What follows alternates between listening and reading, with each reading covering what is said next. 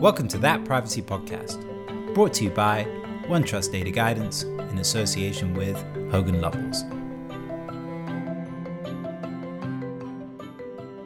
Hey, good afternoon, everyone. Welcome to everybody listening on the line to That Privacy Podcast. My name is David Longford. I'm really pleased to bring you a very short episode today, just a quick wrap up of what's going on around the annual Data Privacy Day, which is, of course, January the 28th every year. So with me today, Alexis Katafidis and Eduardo Usteran, as ever. Hi, guys.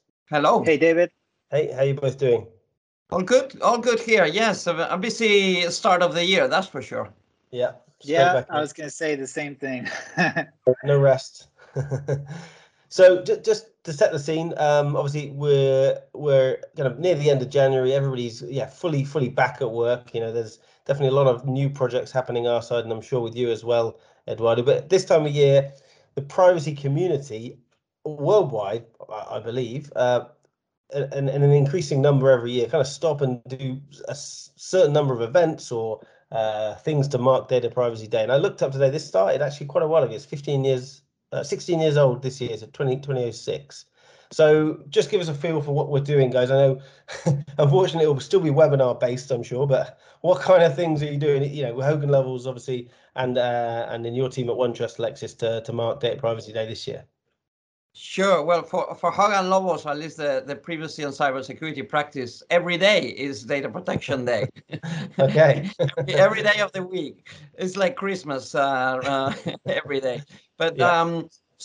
I think we are wrapping up a very, very busy month, and I'm sure we'll talk about what has been hot this month very shortly. But also, I think we always use this day to reflect a little bit about what we're trying to achieve as professionals in this field and data protection lawyers, at least on our team, and what our role really is beyond just obviously giving good and accurate legal advice, but also what are we trying to achieve with that advice? What can we change the world for the better in a way?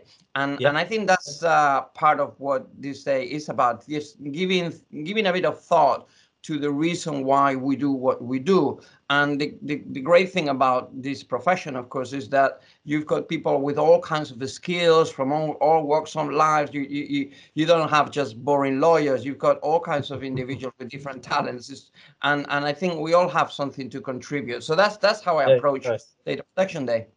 Nice. And just on that point of reflections, Eduardo, I saw that it's nearly 10 years, I'm sure you'll remember this vividly, since the European Commission released its proposals for data protection or significant data protection reform in the EU. I think it comes up in February, since that starting gun or starting pistol was fired. And I was just reading the press release, actually, just to remember, because obviously Data Guidance was a lot smaller at that point, but we were very excited by this by this announcement. And it's just funny, as you said, to reflect and remember just how far we've come as a privacy community worldwide, how far the world has changed in technology and just in awareness of privacy is not just a, let's say, human right or a civil right, but like a regulatory piece of real importance, isn't it? If you remember that time, Eduardo, it seems like a long time ago now, right? Wow, 10 years ago. It's very interesting what you say. I had forgotten actually that it was exactly 10 years ago when the proposal for the GDPR at the time was, oh my God, it's a regulation. We've never seen a data protection regulation. We were used to the directive. So just the fact that it was a regulation proposal for a regulation, that was earth-shattering, and we didn't even know how it's going to be. Exciting. I don't know who coined GDPR. Obviously, a very catchy name, but I remember that. EU data reform was our tag for a while, and obviously GDPR took over a bit later. In the press release, I'll ping it to you later, but it says at the end of it, in this summary, it says, blah blah blah. It might apply by 2015. The earliest realistic date will be sometime in 2015, so a few years short, but not too bad. But it says some companies may want to start preparing now. So that didn't really happen until some companies started preparing in May 2018. But that's funny to remember. Good stuff. Alexis, what about you? How are you celebrating Data Privacy Day? Apart from doing like 5 webinars a day, what's going on your side? Yeah, no, a lot of chats, which is always something I enjoy, you know me. And actually, I just came off a really good chat about, just coming to Eduardo's point about, thinking a little bit outside of the box and thinking about, different people and skills and all of these sorts of great things. I was having a chat with our heads of our centers of excellence for ESG, ethics, security, and also privacy, of course. And we were talking about how, privacy is intertwined and has a fabric within each of those domains, and really, really interesting to get their perspectives on, how privacy is such a, all-encompassing issue, and the types of things that come up outside of the things that we talk about on a daily basis of transfers and cookies and all of these things, but thinking about how important it is to the environmental, social, and governance space, to the ethics space. And of course we know we've about the privacy and security overlap as well, and one without the other. But yeah, very, very interesting. So doing a lot of events internally as well. We've got a lot of things happening from an internal perspective that we're sharing with our employees and hosting events, doing a lot of things with our customers, and writing lots of interesting articles as well. So yeah, it's a busy week so far. It's only Tuesday and Data Protection Day is Friday, but we do the whole week as it's kind of come into being now. Good classic phrase. It's only Tuesday. we've all said that a few times. No, it's good, Alex. I know you're a man of many hats these days, so there's a lot of spaces to be present in your job.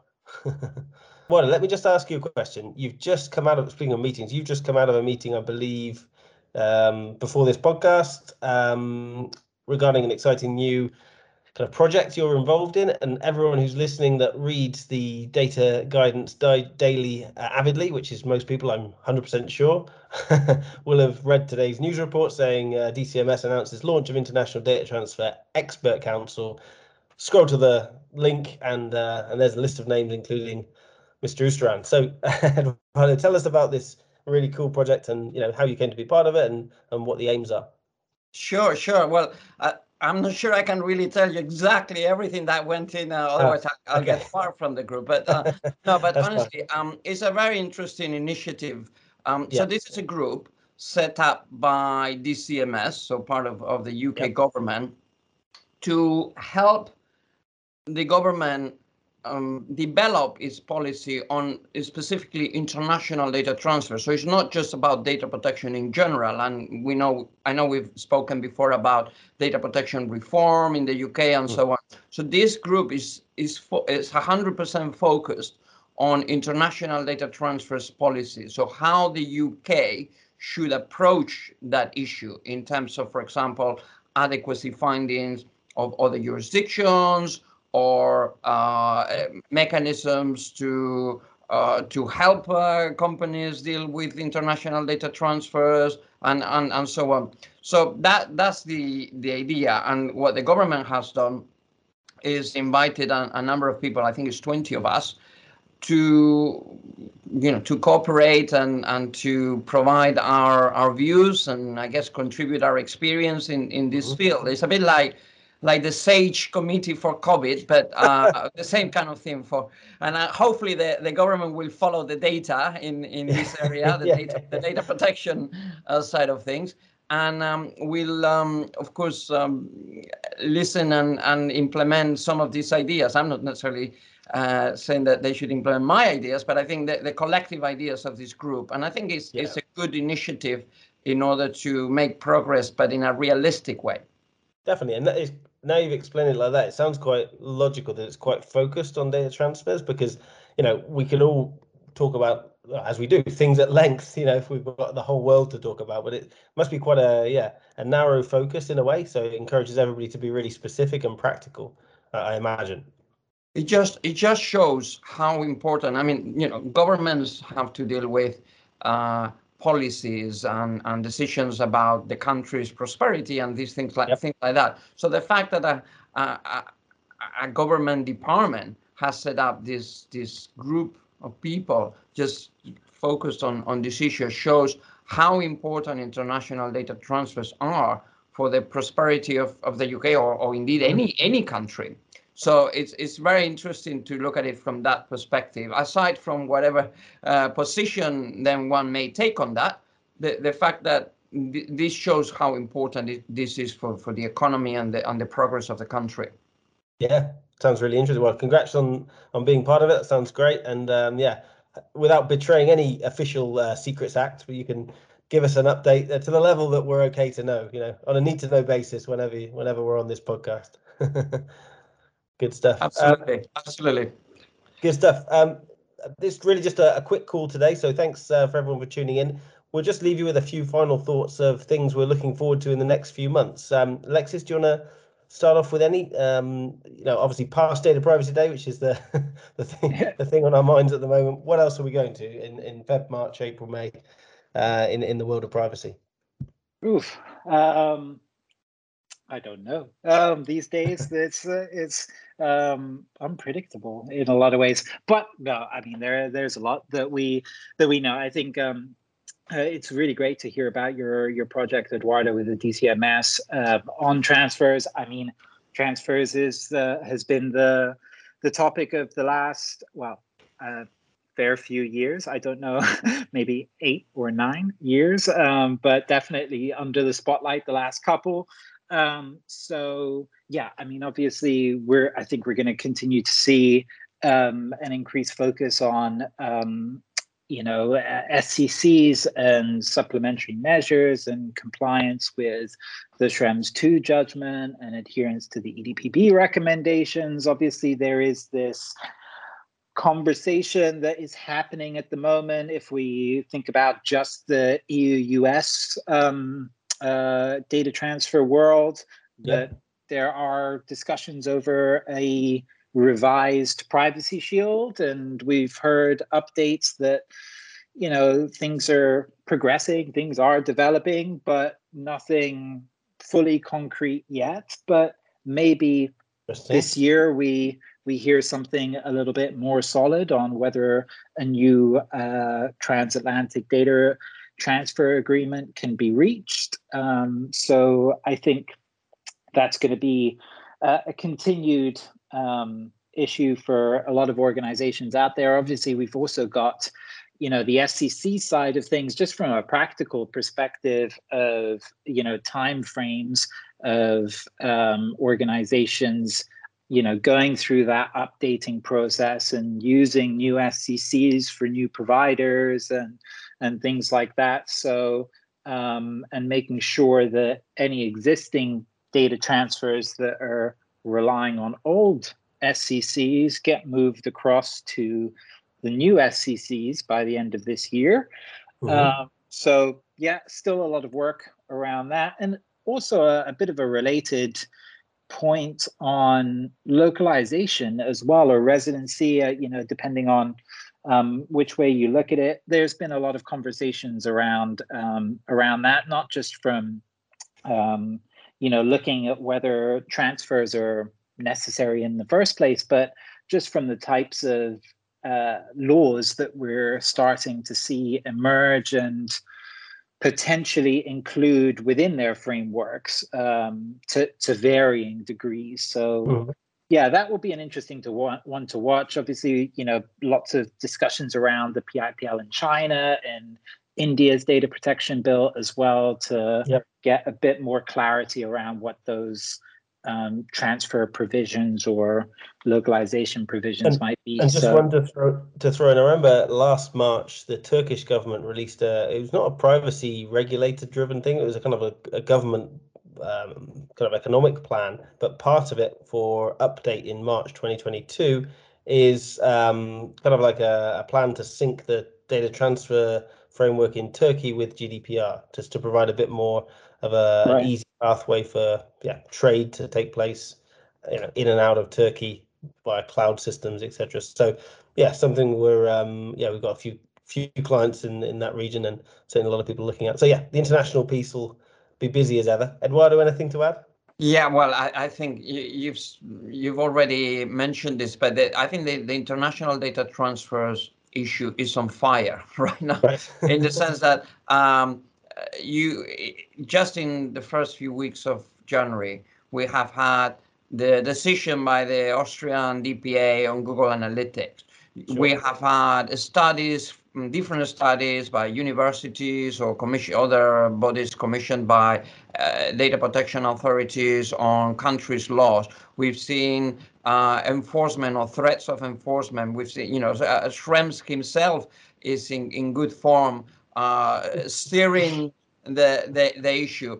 So, of course, data localization in a way is emerging as one of the goals. I think that we really need to emphasize the point that the GDPR and data protection law is not about data localization. It's about data protection wherever it is in the world. And of course, the GDPR that we were talking about, that was the proposal that was made in 2012. The most salient thing about that proposal was that, and it has succeeded, by the way, was that it wanted to set up a framework that would be followed around the world. It was very, very ambitious and very extraterritorial, both in the way in which the law itself applies, but also the way in which this law is designed. And as I say, that has been very influential. But at the same time, we must remember this law is not about let's keep the data in Europe. It's about let's protect European data wherever it is in the world. Yeah. So I think it's really, really important. And I think we'll see what happens with the Privacy Shield, for example. I think we will see some developments very soon on that front. I think both parties, the European Commission, the US government, appreciate the importance of getting this right and truly getting it right this time. And I don't know how much room for maneuver there is in from both sides of the Atlantic, but at the same time, whatever work needs to be done, I think is being done. And as I said, we'll find out very soon what the proposal really amounts to. Yeah. So transfer's the word of the year, sounds like. I mean, look, this is even just January. We'll see where we are in a few months' time. But I think the other issue to keep a real eye on is anything to do with biometric and artificial intelligence, type of technology that is used to make decisions, for example, which may impact on people's lives. And I think there is, in the same way there seems to be an obsession with international data transfer, there is a real focus on this type of technology, particularly artificial intelligence for or algorithmic decision making in this context. So that's another one that we should be paying attention to, for sure. Yeah.